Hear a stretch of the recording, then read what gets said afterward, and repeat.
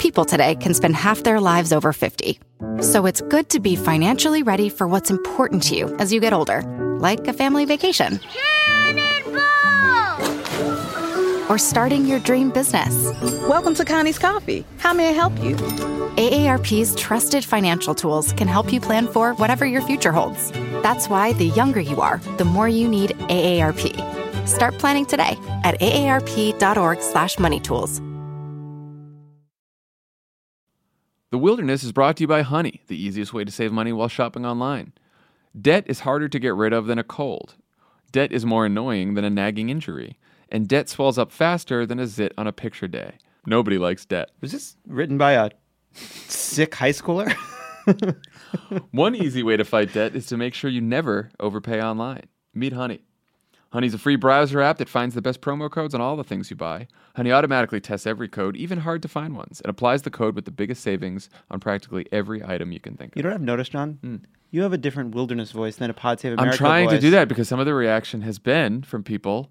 It's very jarring to hear these ads in the middle of the Wilderness. Well, but you know what? Deal with it. Deal with it. But you do have a kind Take of a little softer break. tone. It's my wilderness voice. It's so weird. Well, it won't pay off your debt, and of course, this is debt themed because this is the economy episode. No, John, in which we conclude that the deficit doesn't matter as much as we've been making it matter all these years. Huh? But not here in Honey. But while it won't pay off your debt, Honey has saved people over $800 million to date. In fact, Wilderness listeners have already... Wilderness listeners? Whoa. How do we know that? Wilderness listeners have already saved an average of $50.61 on their purchases. Hey, you listen to this? That's you. It's already about you. Rich, didn't you use Honey for like an airline ticket or something? I did. Yeah. Yep. Rich, How much did you save? Oh, man, like $60. $60. Yeah. He's beating the Wilderness average. So there's Rich. And he's not a Wilderness listener. He doesn't know what's going on here. He just saved a bunch of money on an airline ticket. Honey is free and easy to use. It works at over 30,000 stores online, and Honey has 100,000 plus 5-star reviews. That's pretty good. Can't go wrong.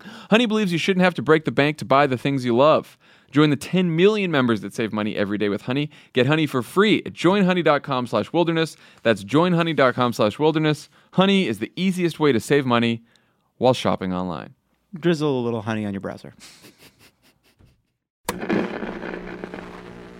On January 11th, 1944, in the middle of World War II, President Franklin Delano Roosevelt delivered his State of the Union.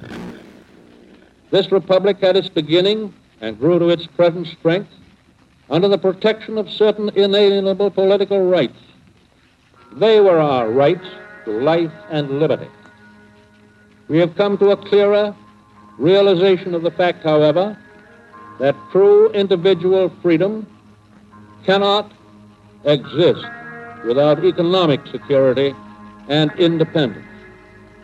He went on to propose a second Bill of Rights, under which a new basis of security and prosperity can be established for all. which included a right to a job, a right to a living wage, a right to a home, to medical care, and to a good education.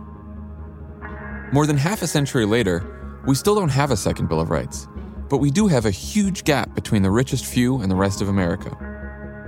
The government's role in closing that gap, in guaranteeing what FDR called equality in the pursuit of happiness, is a challenge that touches on almost every other issue we're talking about. So we're devoting the next 2 episodes to the economy. In this episode, we'll talk about the economic transformations and political decisions that have led to a level of income inequality that we've never seen before. In the next episode, we'll get into solutions and talk about some big ideas and policies that Democrats can run on and hopefully pass. I'm Jon Favreau, and you're listening to The Wilderness.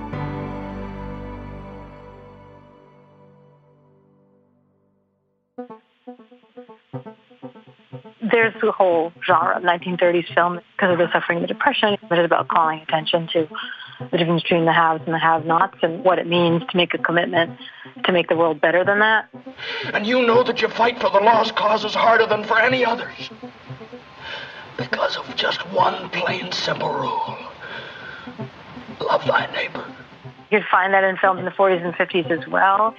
The different focus of attention on the nature of sacrifice. See to it that decent, hard-working people in this community aren't robbed blind by a pack of money-mad pirates. I think I'm the man to do it, you see. I have money and property.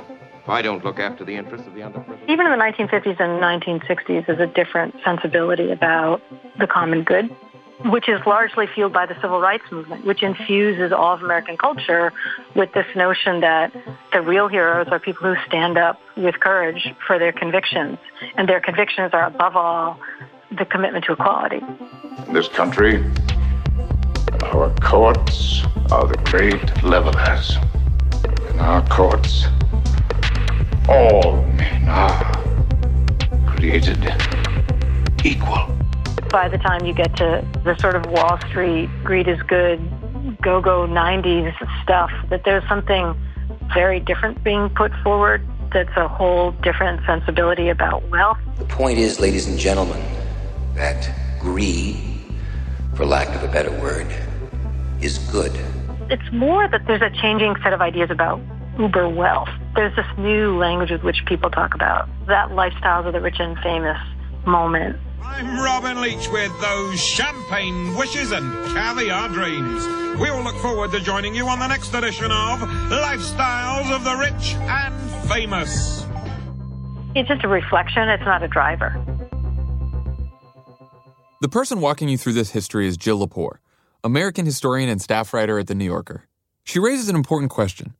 How do we get to this place where massive inequality isn't just tolerated, but often celebrated? To find out, we're going to talk about some of the big ways the economy has changed over the last few decades, and take a look at how different political leaders and movements responded, including a close look at labor unions, which used to be the backbone of the Democratic Party. We'll start with a key moment during World War II, when the country needed a massive workforce to build Roosevelt's arsenal of democracy. After the start of the Second World War, Roosevelt calls in the heads of the National Association of Manufacturers and the Chamber of Commerce, all the top companies, says, okay, guys, cut the crap. This is Rich Yesselson, a freelance writer specializing in labor union history. Here's what's going to happen. You companies, you're going to be 24/7 in war production mode. Guns, bullets, uniforms, bombs, airplanes, ships, everything we need for the war effort, and you're going to make a hell of a lot of money from that. But in return, what you give up is you're going to let these guys, these union guys, organize unions all the way through. Anywhere they want a union, you're not fighting them. We don't have time for that. A little context here. Right before the Great Depression, during the Gilded Age, anti-union sentiment was high among businesses and the government, and union membership was on the decline. FDR changes all that. He makes labor and organizing protections a big part of the New Deal. So by the end of the war, the union relationship with the Democratic Party, it's a deeply attached one. By the mid-50s, over 30% of American workers belong to a union, which allows people to bargain for better wages, better benefits, safer working conditions, and all kinds of other job protections. You also have an entire generation of World War II veterans who benefit from a piece of legislation proposed by FDR that's known as the GI Bill. The GI Bill of Rights is not a reward, or a handout, or a gravy train, but rather an American way to make it easier for each man to take his place once again in the community and get some of those things for which he went to war. A job, a business, an education, a home. You could think about all the wartime production from the Second World War that got the nation out of the Great Depression and provided the great arsenal of democracy in FDR's terms. But during the conversion to peacetime, all those factories continued to produce pretty much at the same levels for a new consumer-driven economy. The zoom in the American market after the war, the unprecedented volume of goods of all kinds gobbled up by an insatiable tide of buyers, was largely the work of this middle-income man. And that consumption was driven by a new and really quickly growing middle class that was formed because of the GI Bill, which essentially was a kind of full social welfare state for veterans, provided an education and housing loans and all kinds of other benefits to veterans, and also a source of American economic stability because it distributed resources. Veterans Administration offices have been set up in every state, and it's here the ex-soldier goes if he wants to continue his education. You mean he can get any kind of education he wants? Any kind of education, and in any part of the country. my dad went to college on the GI Bill. My family would never have risen into the middle class. He was an Italian immigrant. If he hadn't fought in World War II and been able to get a college degree and get a housing loan, and many Americans trace their family's own prosperity to that one specific piece of federal legislation. The 50s and 60s are a good time to be working in America. Employees share in the success of their employers. The economy grows, and people's incomes grow too. Unions help with benefits, the government helps with programs like Social Security, Medicare, Medicaid, and all kinds of regulations that protect workers and consumers. Of course, not everyone's included. Take the GI Bill, for example. It helped white veterans buy homes in the suburbs, which helped them build wealth. But a lot of banks wouldn't approve loans for black veterans or any black Americans, a racist practice known as redlining. And so even during the good times, black families weren't able to build wealth like white families could. If you want to ask black people, what is one of the main ways that racial oppression is harming your life, they will say, the economy. This is Keith Ellison, Deputy Chair of the Democratic National Committee. That we earn less, we're redlined, we can't afford our rent, programs that help us, the right wing is always attacking them. Black folks in unions make more money than black folks who are not in unions, right? I mean, Martin Luther King famously said, what difference does it make if you can eat at a lunch counter if you can't afford the hamburger? And it was the 1963 March on Washington.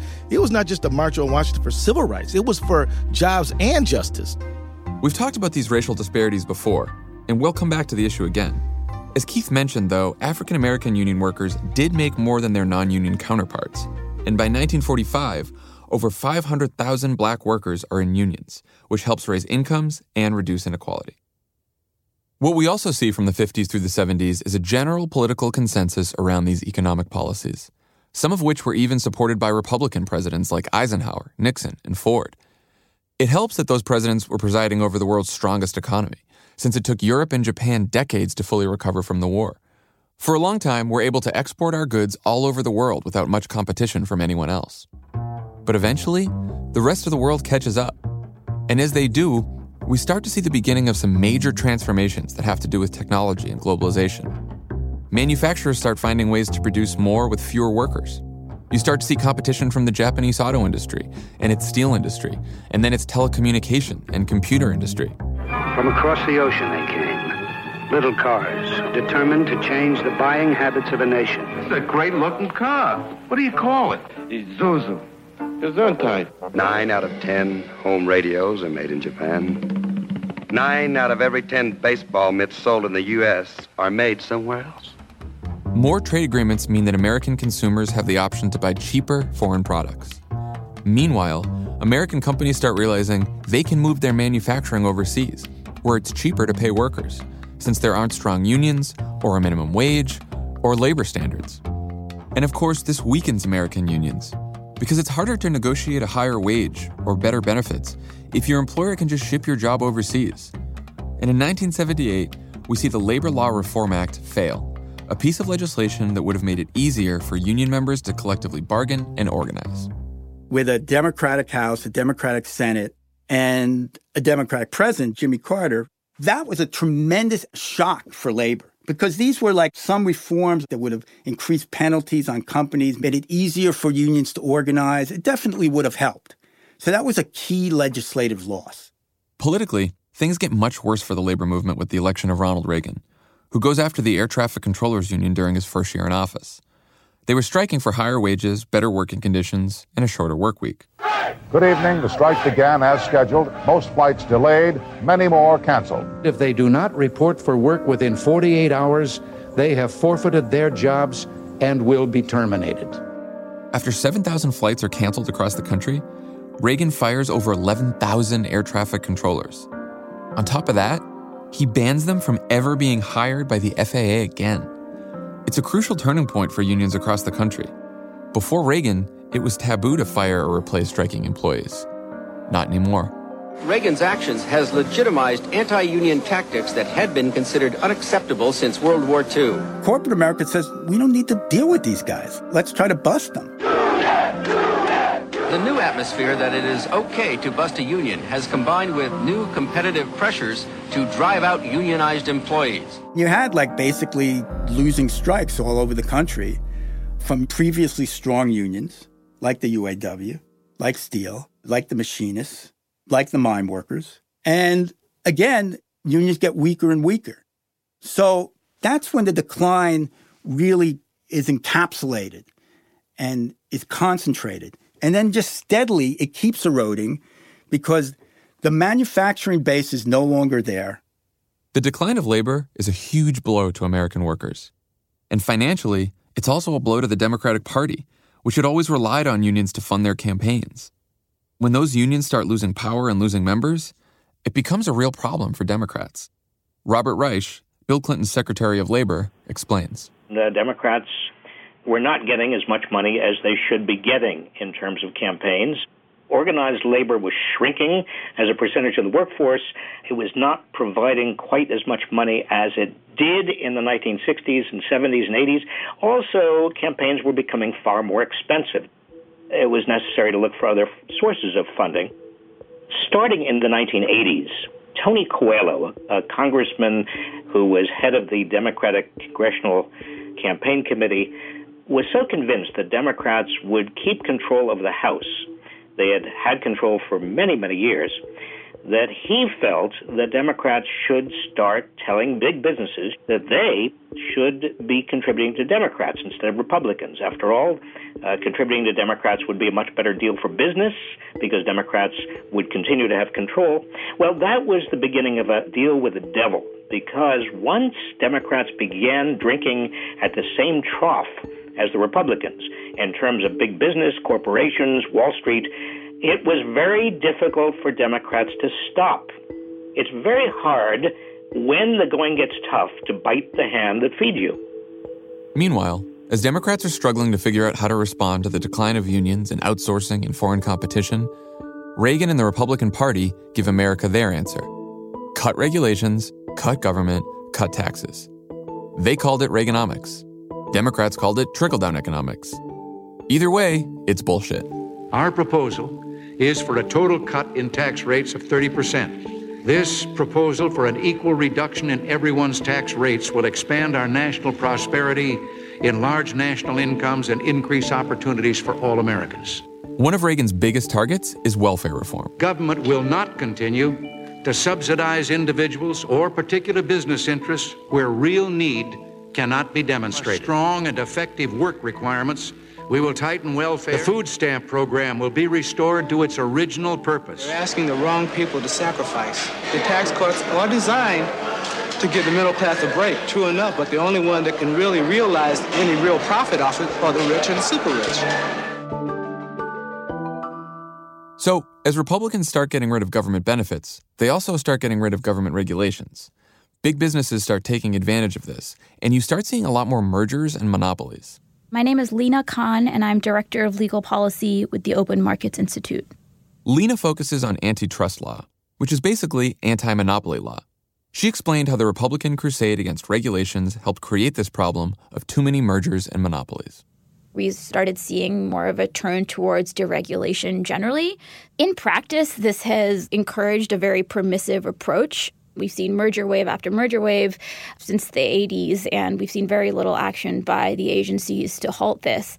And that's why we see almost every sector so concentrated. NBC, which owns Channel 4, is being taken over by General Electric, which bought NBC's parent, RCA. Bankrupt American Airlines is now about to become the world's largest airline. 4 airlines dominate that market. We see this throughout the healthcare industry. We see this throughout retail, throughout food and agriculture. You really see how excessive consolidation and concentration has become kind of a systemic feature of our economy rather than just an isolated trend. The blockbuster Disney deal, the parent company of ABC buying many of the assets of 21st Century Fox, creating an entertainment giant. A blockbuster deal is in the works with drugstore giant CVS agreeing to buy health insurer Aetna. Breaking news on this Friday, Amazon agreeing to buy Whole Foods for $13.7 billion. Let's talk about it now with Jim Cramer. There are a host of ways in which dominant companies can abuse their power to bilk us as consumers, to reduce wages, to depress innovation, because there isn't as much competition in labor markets. I think some of the concerns are now being underscored in the context of the tech platforms because they are able to use their power in somewhat novel ways. Amazon is not just a big platform, but it's also a book publisher. It's also a big movie producer. It's also a manufacturer producing goods from baby food to batteries to coffee. I think this is worrying across the board generally. To recap, the American economy rises from the ashes of World War II as the dominant superpower. New Deal policies and strong unions lead to a huge middle class and the lowest income inequality in 100 years. Then, a combination of globalization and Republican policies begin to tear it all down. And that's not even the worst of it. We'll dive in after the break. The Wilderness is presented by Honey, the easiest way to save money when shopping online. The Wilderness is brought to you by SimpliSafe Home Security. If you've ever looked for a security system, you know it's tough. A lot of systems are too expensive and complicated. They have terrible contracts. But SimpliSafe is awesome.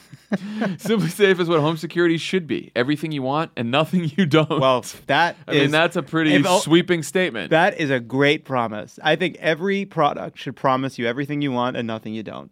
It's great protection, it's ridiculously easy to use, and it's a great price. It keeps your family and home safe 24/7.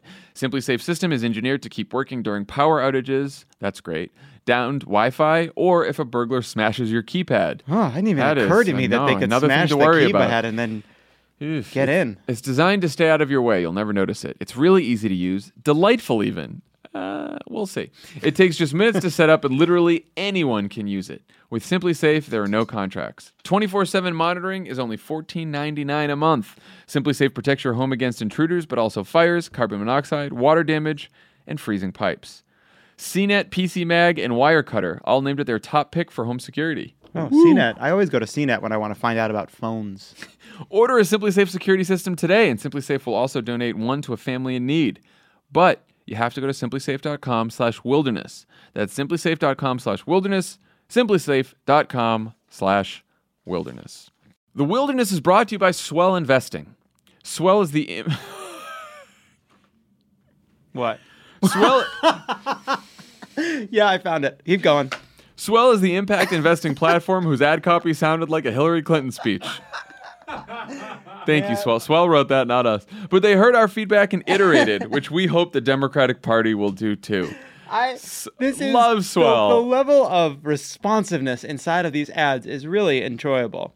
Respect, Swell. A lot of respect. Swell Investing is on a mission to invest in companies that make a positive impact, companies that don't suck. Turns out it's profitable too. Stocks of companies with high environmental and social impact have beaten the S&P 500 for 25 years, or since Sleepless in Seattle came out. I'd love to know who gets the Sleepless in Seattle reference listening to this podcast. I so appreciate that the Wilderness has already improved Swell's messaging.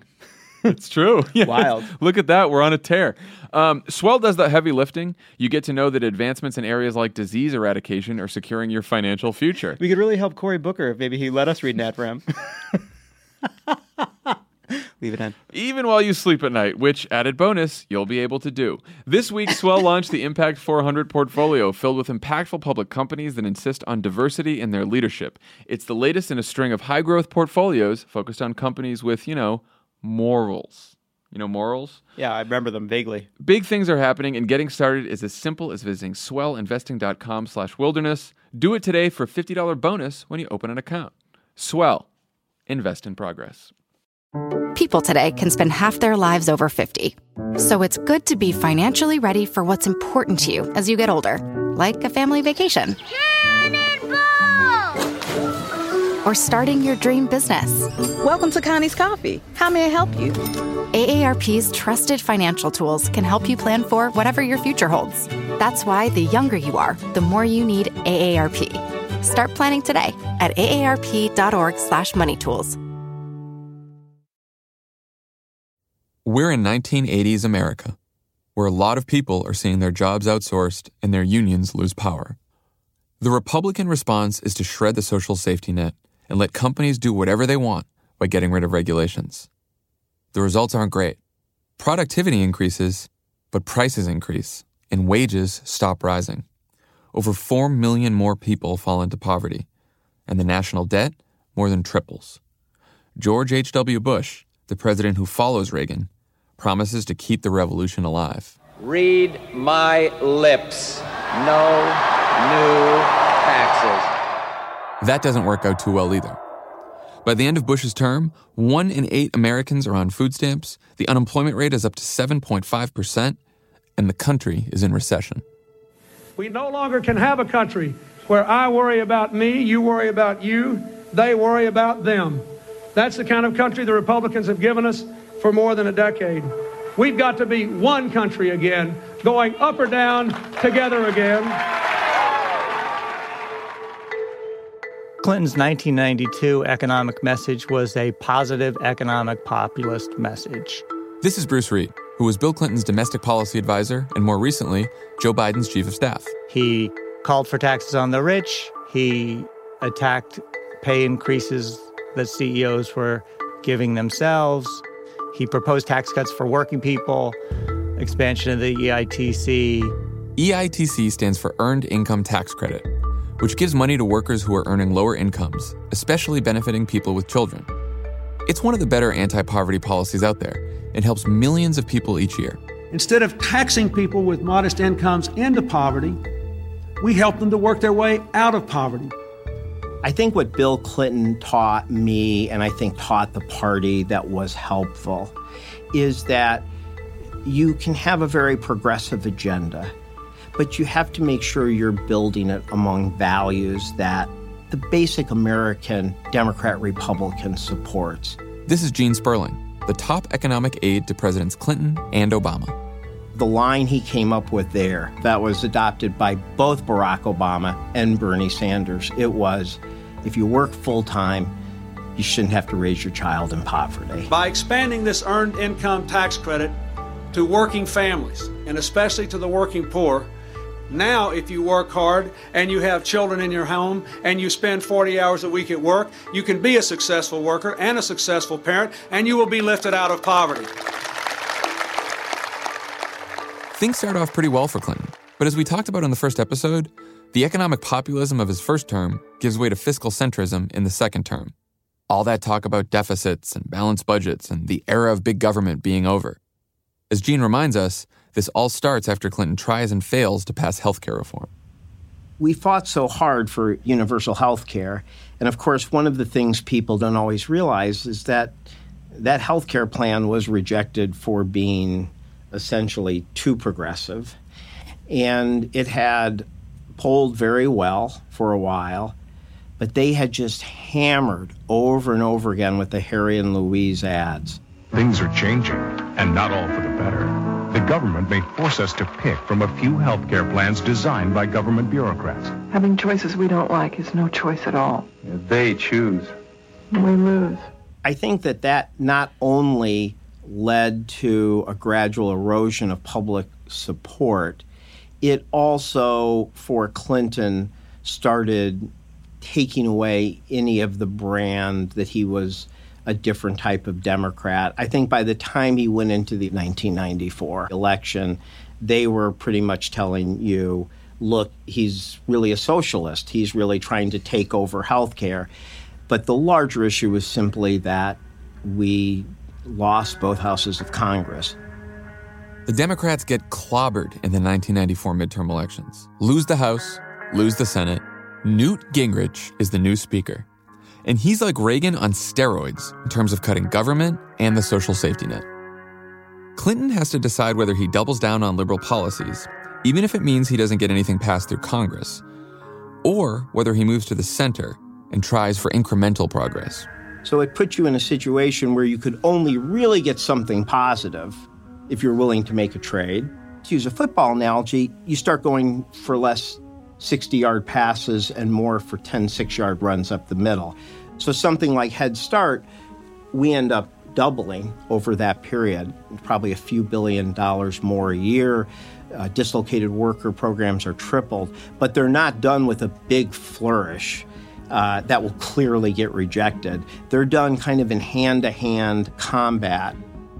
But Clinton also makes some economic decisions that aren't simply a reaction to the Republican Congress. He proposes and then passes welfare reform, which moves some people off welfare and into jobs, but moves a lot more people off welfare and into poverty. Half of the House Democratic caucus voted against this bill. So the president is facing a kind of a mini revolt in his own party. Outside the White House yesterday, there were protesters. There hasn't been a protest of that size of Democrats carrying banners saying, "We voted for you and you betrayed us." He signs into law the repeal of an obscure law known as Glass-Steagall, which allows commercial banks to start making all kinds of financial investments with their customers' money, a move that contributes to the financial crisis a decade later. And most famously, he negotiates and passes the North American Free Trade Agreement, known as NAFTA. In a few moments, I will sign the North American Free Trade Act into law. NAFTA will tear down trade barriers between our three nations. It will create the world's largest trade zone and create 200,000 jobs in this country by 1995 alone. NAFTA is supposed to eliminate barriers to trade and investment between the U.S., Canada, and Mexico. And there's no doubt that it's helped the American economy grow, created some new jobs, and lowered the prices of certain goods. But NAFTA also cost the U.S. a lot of manufacturing jobs by giving more companies the chance to move their factories to somewhere outside of the United States, where there was less regulation and cheaper labor, which in turn weakened unions here in America. Heather McGhee, Distinguished Senior Fellow at the progressive think tank Demos, spoke about its impact. NAFTA was something that deeply affected the community that I grew up in the south side of Chicago, which was a heavily unionized neighborhood, really kind of built the black middle class. So I had a real sense of Clinton-era economics and the Clinton economic story, which was one that sort of demonized government, denigrated black people, particularly black women, and had a sort of laissez-faire view of the way corporations and Wall Street should write the rules. The big thing that Clinton did to fund the sort of new Democratic Party was line up the economic agenda with the business class. Still, as Clinton leaves office, the economy is booming. Over the course of 8 years, 22 million new jobs had been created. The median family income had risen by $6,000, and there was actually a budget surplus for the first time in decades. But a lot of those underlying economic issues that had to do with globalization and technology, problems like jobs being automated out of existence and moved overseas and workers losing their bargaining power, continued to get worse. And the next president wouldn't do much about it. Those who think that they can say, we're only going to have a stimulus package, but let's forget tax relief, underestimate. Ah, the Bush years. Just making sure you're paying attention. We don't need to relive every detail, but on the economy, the record's pretty clear. He passes 2 massive tax cuts that are tilted towards the wealthiest Americans. Those tax cuts take us from a budget surplus to massive deficits and do nothing to create jobs or raise incomes. On top of that, the Bush administration leads more attacks on labor unions and pushes for more deregulation, which culminates in the worst economic crisis since the Great Depression. I think what you had was the decade that started in 2000 after Clinton is a decade where you're having much more disruption and pain from globalization. There's no question. And companies are now profiting by squeezing down worker salaries because they can outsource to anywhere in the world. And I think you have this growing frustration that even when productivity's high, unlike in the 90s where productivity really flowed beautifully to typical working families and everybody's income was going up, you now have a decade where higher corporate profits and productivity are not only not flowing to workers, they may be high corporate profits because you're squeezing workers, and you get this growing resentment. The crisis makes all of this infinitely worse. The Dow traders are standing there watching in amazement, and I don't blame them. The closing numbers on the markets today fell as if down a well. People who are comfortably middle class start losing their jobs and their homes and their savings. People who were teetering on the edge before the crisis fall into poverty. People who were in poverty before the crisis are now facing a life or death emergency. And in 2009, as Obama and the Democratic Congress and the Federal Reserve are making decisions that eventually pull us back from the brink, you start to realize that getting the economy to where it was before the crisis will A, take up most of Obama's 8 years in office, and B, won't be good enough for the millions of people who were already struggling when the markets tanked. Obama rescued the American economy from a Great Depression.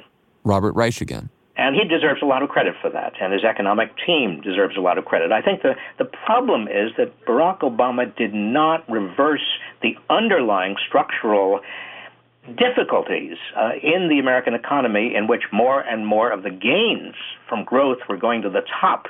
And middle-income people and people below middle income were seeing, effectively adjusted for inflation, very little, if any, wage growth. And on top of that, less and less job security. He's right about that. Obama certainly tried, and he certainly made progress. The Affordable Care Act was the greatest redistribution of wealth from the rich to the poor in generations.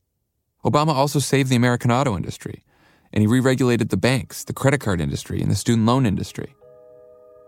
But in episode 2, we also talked about how Obama only had about a year with a Democratic Congress. And in the Senate, a lot of those Democrats were moderate and conservative. For most of his presidency, Obama faced what Clinton faced: a Republican Congress that refused to pass or even compromise on a single piece of progressive legislation that would have done more to bring down the cost of health care, or increase the minimum wage, or create more jobs, or reverse any of the underlying structural trends that Secretary Reich was talking about. Which means that by the end of his presidency, a lot of people are still hurting, and they're still pretty pissed about it. Housing prices are out of control. College affordability is just not there. This is Keith Ellison again. We don't really have an apprenticeship program in this country that prepares people for the next great job or employment opportunity. Wages are still pretty flat, and we're about to destroy public employee unions. This economy's still not working for working people. This is the reality. People who aren't wealthy or upper middle class, which is like the vast majority of people in America, they're sort of watching everything unravel. First, they see good jobs disappear after years of trade agreements that, at best, don't seem to be reversing that trend, and at worst, seem to be accelerating it. And now it's not just manufacturing jobs that are leaving. It's jobs that can be outsourced to any country with an internet connection that's willing to pay its workers less and make them work in pretty shitty conditions. And there's a bunch of other jobs that are getting automated out of existence altogether. So, if you can find a new job, it probably pays less and has shittier benefits. If you don't like that, and you want to negotiate for a better salary or better benefits, tough shit, because there usually isn't an option to join a union.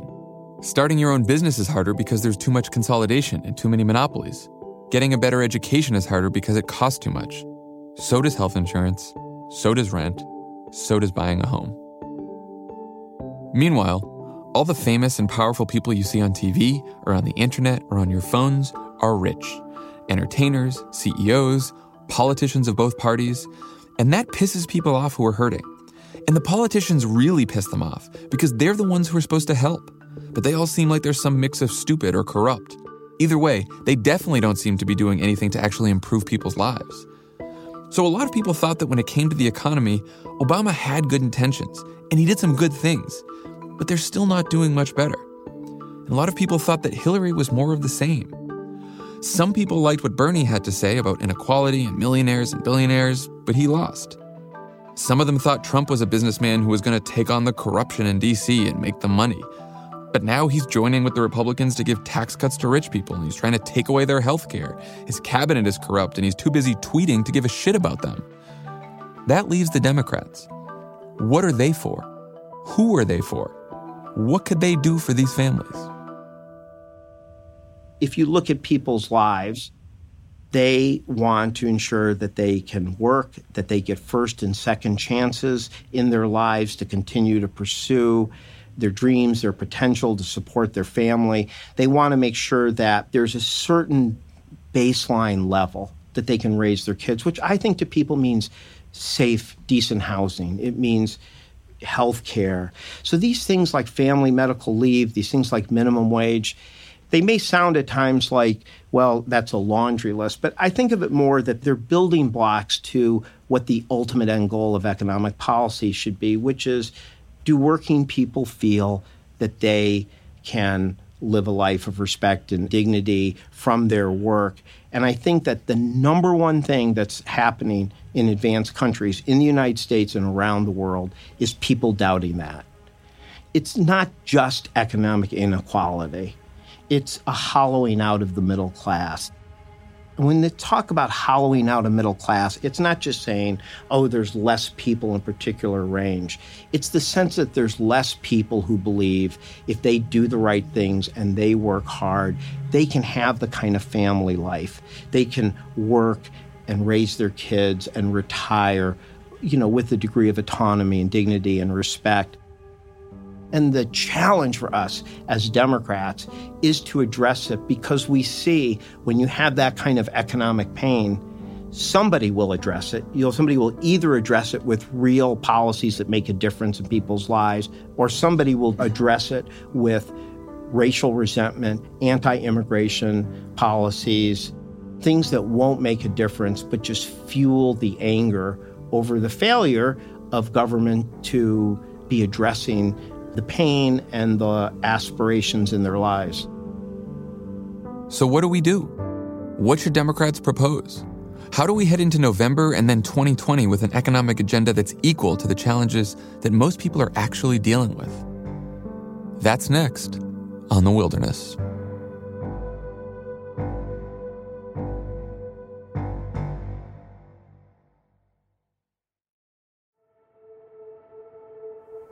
The Wilderness is written and directed by me, Jon Favreau of Crooked Media.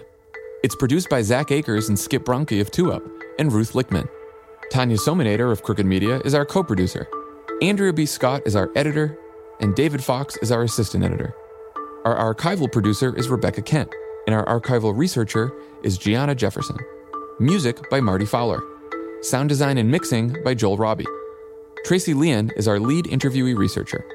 Additional writing from Zach Akers and Andrea B. Scott. John Maynard and Dan Kelly were our recording engineers. Fact-checking by Anna Altman. Promo segment editing from Allison Grasso. Agency services from Ben Davis at WME. Legal services from Dean Bahat at Zifrin Brittenham and Chad Russo at Ramo Law. Clearance counsel is Catherine Ali Mohammadi from Donaldson and Califf. Thanks for listening.